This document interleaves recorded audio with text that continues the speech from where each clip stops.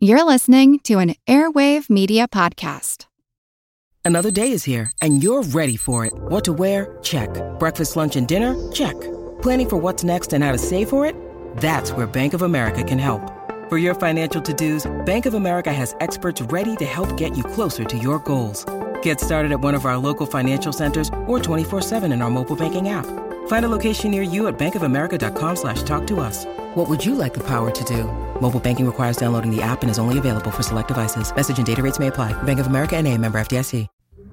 It's honey harvesting season, and we're using this opportunity to take a look at the dynamics of a beehive. I'm Jim Metzner, and this is The Pulse of the Planet. Rick Fell is a professor emeritus in entomology at Virginia Tech. What we have here is a small honeybee colony, and in the bottom we have frames that contain comb in which the bees are rearing young, what we call brood.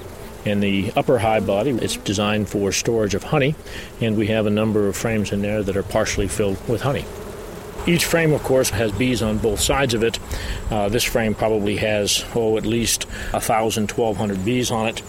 In a honeybee colony, we have a single queen, and we have anywhere from several thousand to as many as 60 or 70,000 workers.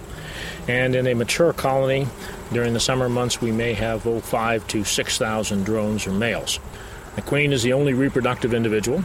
The workers, of course, take care of all of the labor activities from comb construction to care of the young to foraging. And then the drones, they're strictly raised for reproductive purposes. And when the drones are mature, which is about 12 days of adult age, they leave the hive and go out on mating flights to mate with potential queens out there. The colony of honeybees is active all year long. And as, of course, nectar and plants are only available during the summer months, they need something to survive the winter. Honey is that stored energy source. And the bees then utilize that honey to produce heat during the wintertime and allows them to survive. Or for any period of time, really, when there's not nectar or pollen available. So they've got inside of the hive a food store, and they can utilize that then, say if it's in the wintertime when it's too cold to forage or there's no plants available. But even during inclement weather during the summer, they've got a food reserve.